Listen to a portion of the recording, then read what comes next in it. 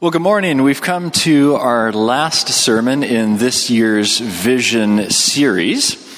Hopefully it's been helpful. I know some of you, it's your first time here, so hopefully this will be a little bit helpful in getting to know who we are a little bit, the things that we do, the things that we emphasize, and what we hope to accomplish by those things that we do. If you've been around for a while, it's always a good process, even as a pastor who's been here for quite some time. It's a good reminder for me of what we do and why we do it. And so we've addressed the overall mission statement of the Graceworks, which is relationships built on grace. That is what it's all about. And we've talked about worship services built on grace. We've talked about service outreach. We've talked about community groups. And those things all pretty easily fit into the category of strategies, right? These are things that we want to emphasize and do because we think they're the most valuable ways to grow spiritually, all right? There are lots of different things that other churches do. These are just the ones that we want to hone in on. And we want to try and do a few things well. But this last one, the last one of our strategies or pillars, you might call them, is families built on grace. Now, you know when you're in a community group. It's pretty clear when you're at a worship service. If you're covered in paint or dirt, you're probably at a service project. But families, there's very few of us who don't have living family, right? Parents, siblings, spouses, kids. So this is like an all-the-time thing. How do you say, or how does the Graceworks say this is part of our strategy as families? Right? We're not trying to breed our way to spiritual growth. I've watched too many documentaries where the church tries to, anyway. But the idea of families is so crucial, right? Biblically, spiritually, even in society. Strong families, healthy families are absolutely crucial. And we want to be able to define and affirm and build up and maintain healthy families at the Graceworks, because it affects all areas of life. Here's a pop quiz for you. What has God ordained to be the primary vehicle for transmitting spiritual knowledge and growth? Yeah, families. Okay, if you said church, you get partial credit. But the real answer is families. Take a look at this.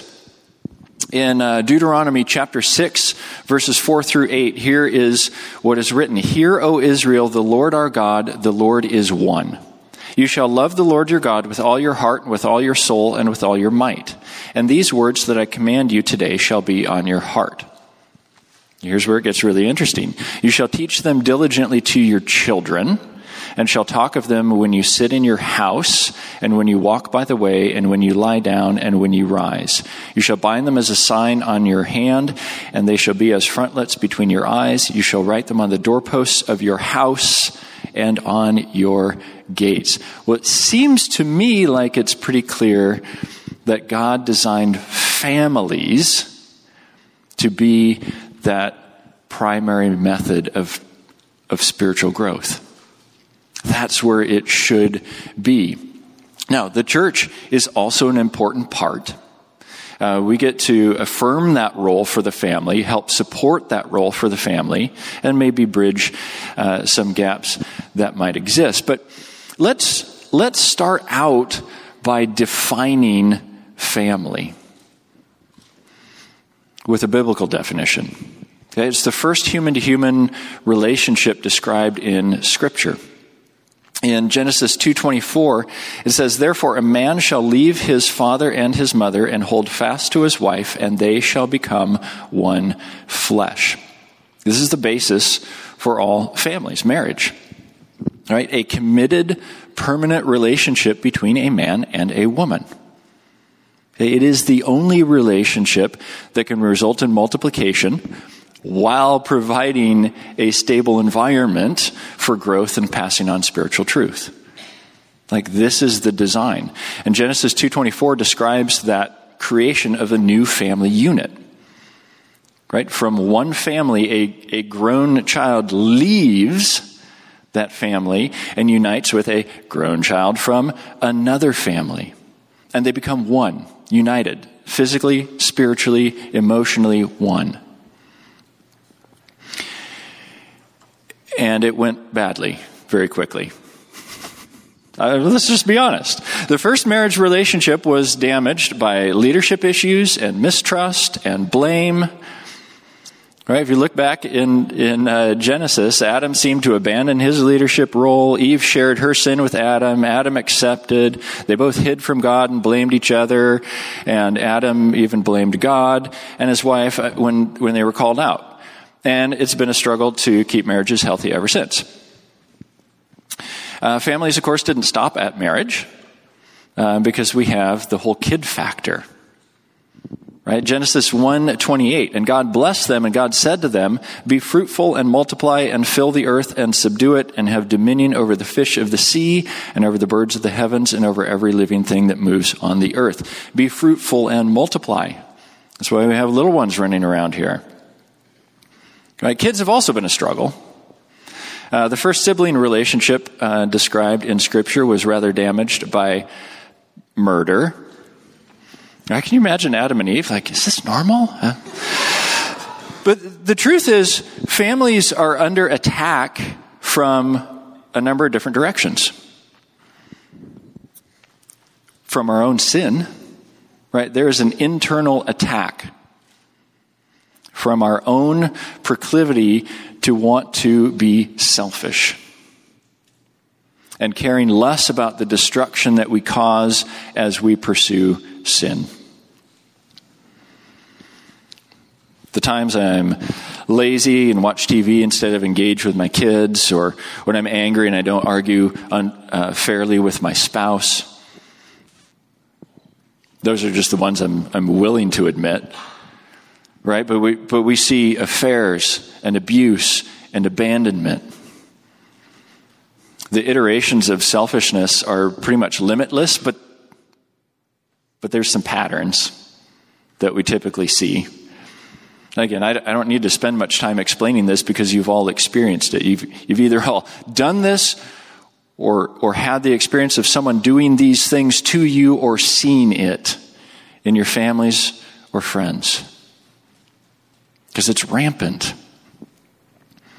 So we have this internal sabotage of our family relationships from ourselves, and we also have an external pressure from Satan and the world. Okay, biblically, when we say the world, it is essentially the system set up in opposition to God and His law and His desires. And one of Satan's tactics is erosion. And taking, say, the basic building block of the family, marriage, as an example, this is what's happened in the past few years. Right after decades of what I would call erosion, just chipping away at the definition of marriage, it has changed in our culture. Biblically, it hasn't changed at all, but culturally and socially, there's a different definition now of marriage. And it's fascinating. I've got a couple fruits here, right? Apple, pear. There's an apple. It will never be a pear. It's always been an apple, always will be an apple. However, if I start calling this a pear, if I get others to start calling it a pear, if I start a cultural movement under tolerance and acceptance that this should also be a pear, how long do you think it would take until the definition changes? Right? That's an example of erosion. Again, that's what happened with marriage. And the agenda was to change the entire definition of marriage.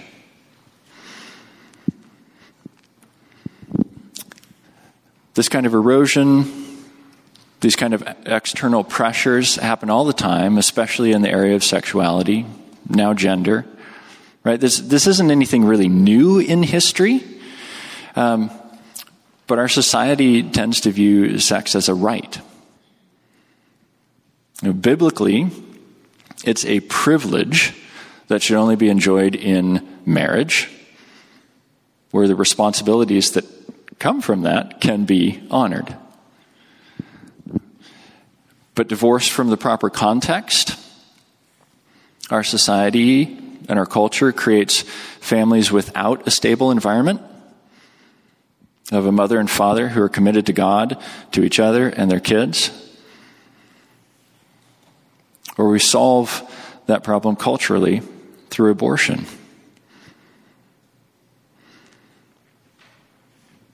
The world says, and this is right at the heart of our families because families are so integral to our relationships. They're our closest relationships. The world says, Satan says, be whatever you want to be, do whatever you want to do, as long as it makes you happy. Have you heard some of those phrases, right? Some of the phrases that irritate me the quickest are the, trust in yourself and believe in yourself and be true to yourself. Like, no! We're the problem. So the world says, do whatever you want, be whatever you want, trust yourself, be happy. God says, trust me. Be holy.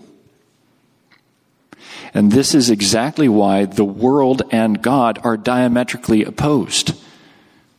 Completely different values.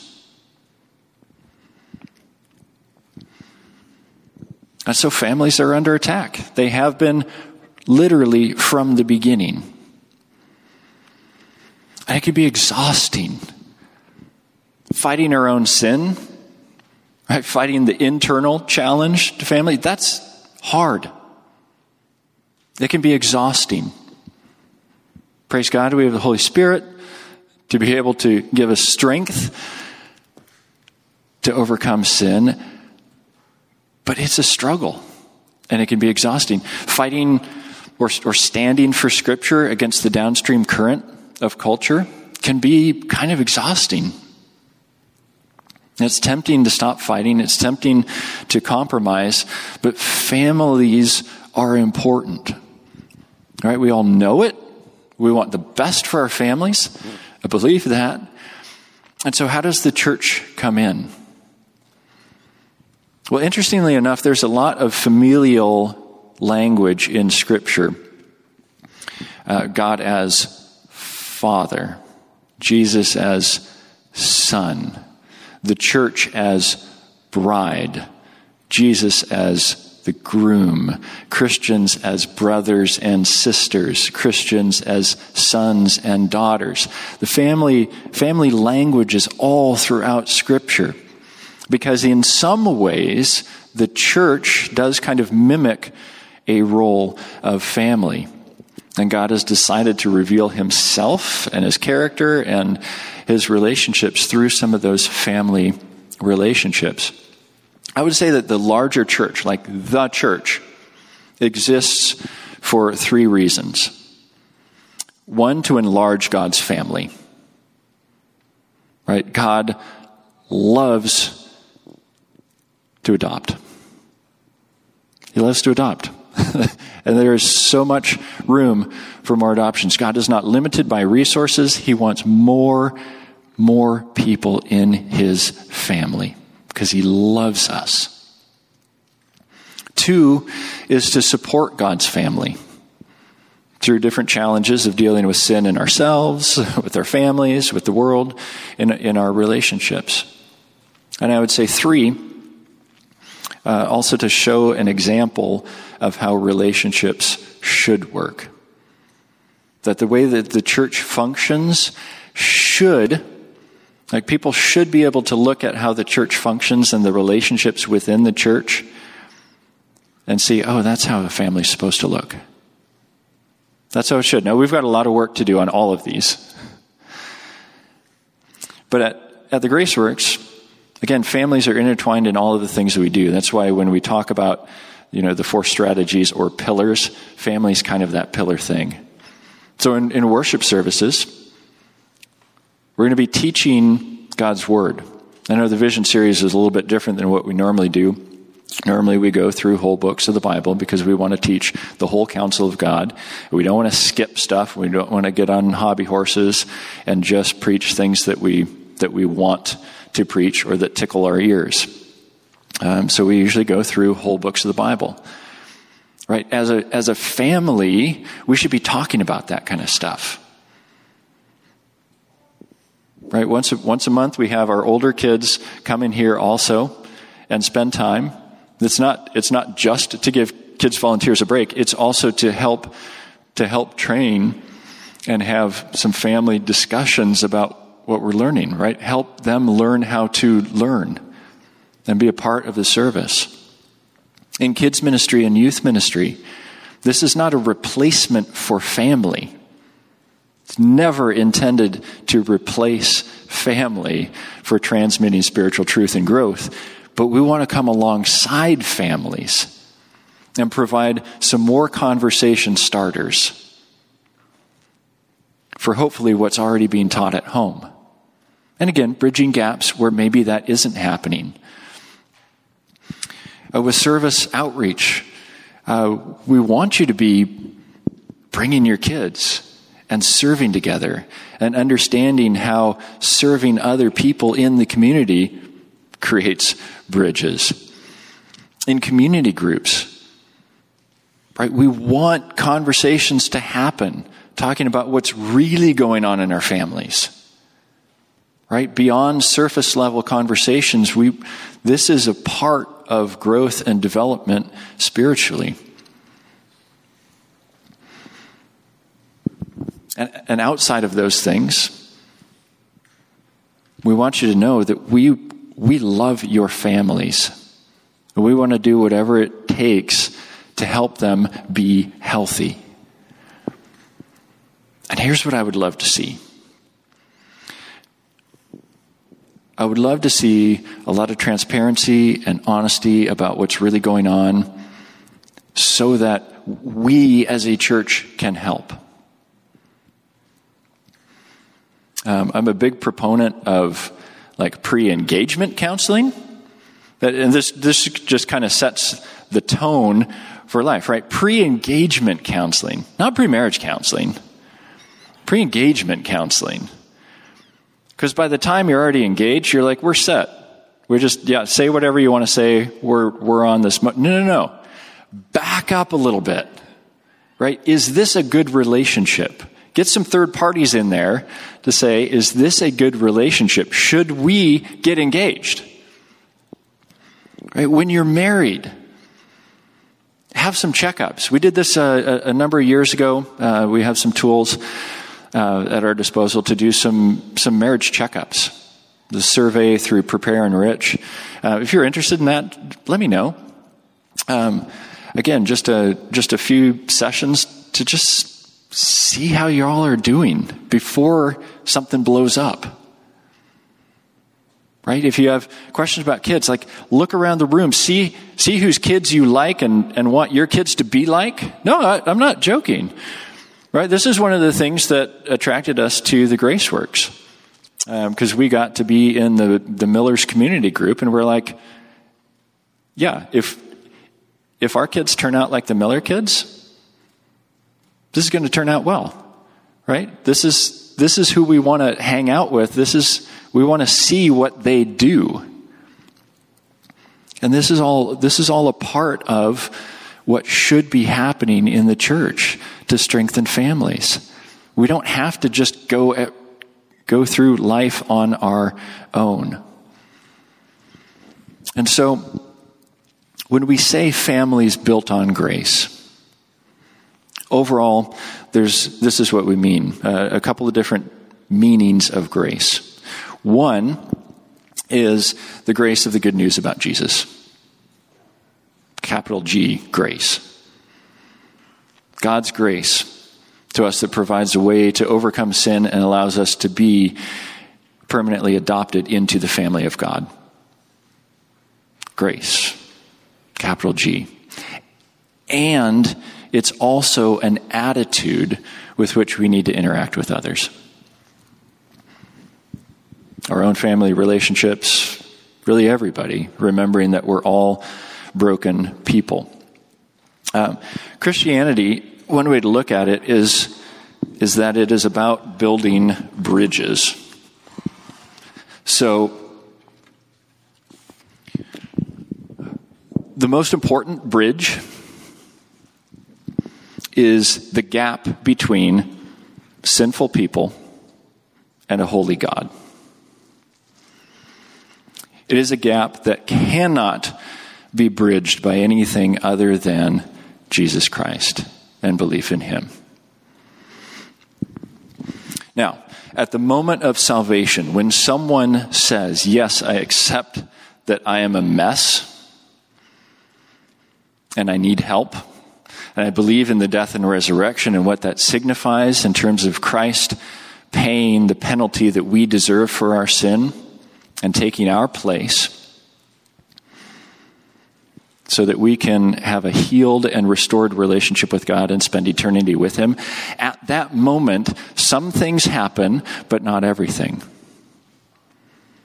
Okay, one thing that happens is that we become, identity-wise and positionally, part of the family of God. We are His children, and we will spend eternity with Him. That's our identity. We are a new creation. We are made perfect in Christ.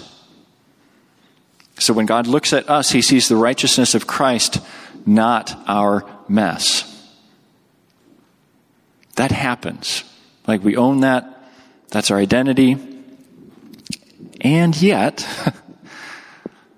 day to day, functionally, we've got a long way to go on a very narrow road. And this is where grace comes in. Right? It doesn't make a lot of sense, I think, for us to be smug and arrogant about being here versus somebody else in an area being here. Am I right? Right? There should be no arrogance in Christianity. We're a mess. You're a mess. I'm a mess. But we know where to go. And we know who can help us. And so, I think the idea of this basis of grace is just helping people get closer to Jesus.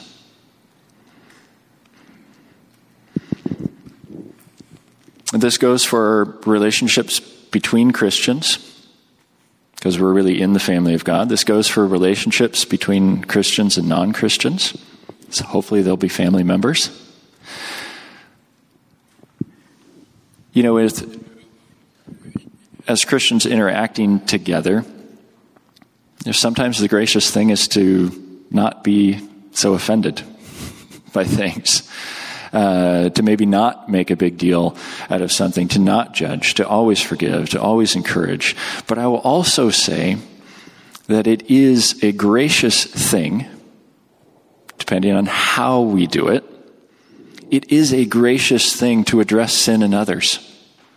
It really is. That is loving. Especially patterns we see, maybe especially within our families, but within the family of God. It doesn't do anyone any favors to overlook patterns of sin. Personal offenses? Sure. We can have a little bit thicker skin. But we want to look out for each other because we're family. We need to be gracious in our interactions with non-Christians as well. And I would say conversations about family and with other families, what's healthy, what's right, can include God's desires for us. But we also need to realize that we may disagree on some foundational values and some foundational truths. You know, we can talk about the benefits of a lifelong commitment to marriage, biblical sexuality, biblical purity, loving discipline of our children, and I think these principles, to some degree, even without God's name attached, should make some sense just because of the way nature works and logic, which comes from God.